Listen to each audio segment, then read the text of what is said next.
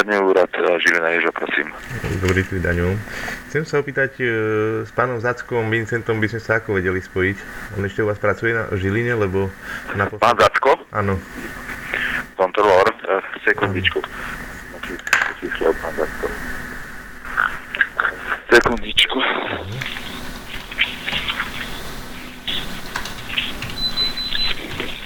On je... Zacko si... Vincent Zacko, nie? Sekundičku.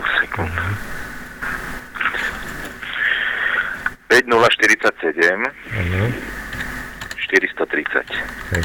A čo som pýtal, keď už vás mám na linke, vy si riaditeľ vlastne Daňového úradu Žilina, hej? A unikli nejaké dokumenty z daňovej správy vonku. A naposledy tu vidíme nejaké súbory, kde on bol ako naposledy, že s týmto súborom pracoval. A konkrétne sa jedná o dokument tzv. Spoločností, v ktorých sú evidované biele kone.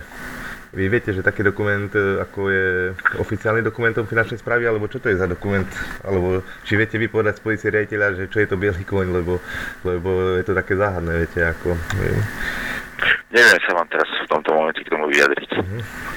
No dobré, ale viete, že existuje taký zoznam bielých koní na finančnej správe?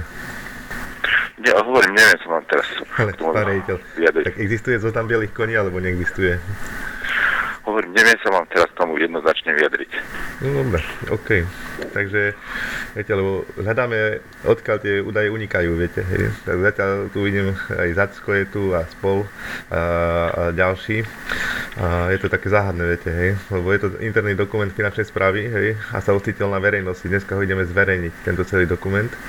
Takže bude to veľmi zaujímavé, že jak sa citlivé údaje osobné daňových subjektov a vôbec podľa čoho sa zostavuje takáto databáza bielých koní, ale popri tom unikli aj ďalšie dokumenty, kde sú osobné údaje daňových subjektov na Slovensku a tak ďalej, viete. No, takže všetci sa skrývajú, imrece, všetko, nikto nebere telefóny už druhý deň, hej, tak hľadáme, ideme postupne, no takže aby ste vedeli, že čo sa dneska pripravuje na zverejnenie. Dobre. Ďakujem. Dovi. Nech sa páči.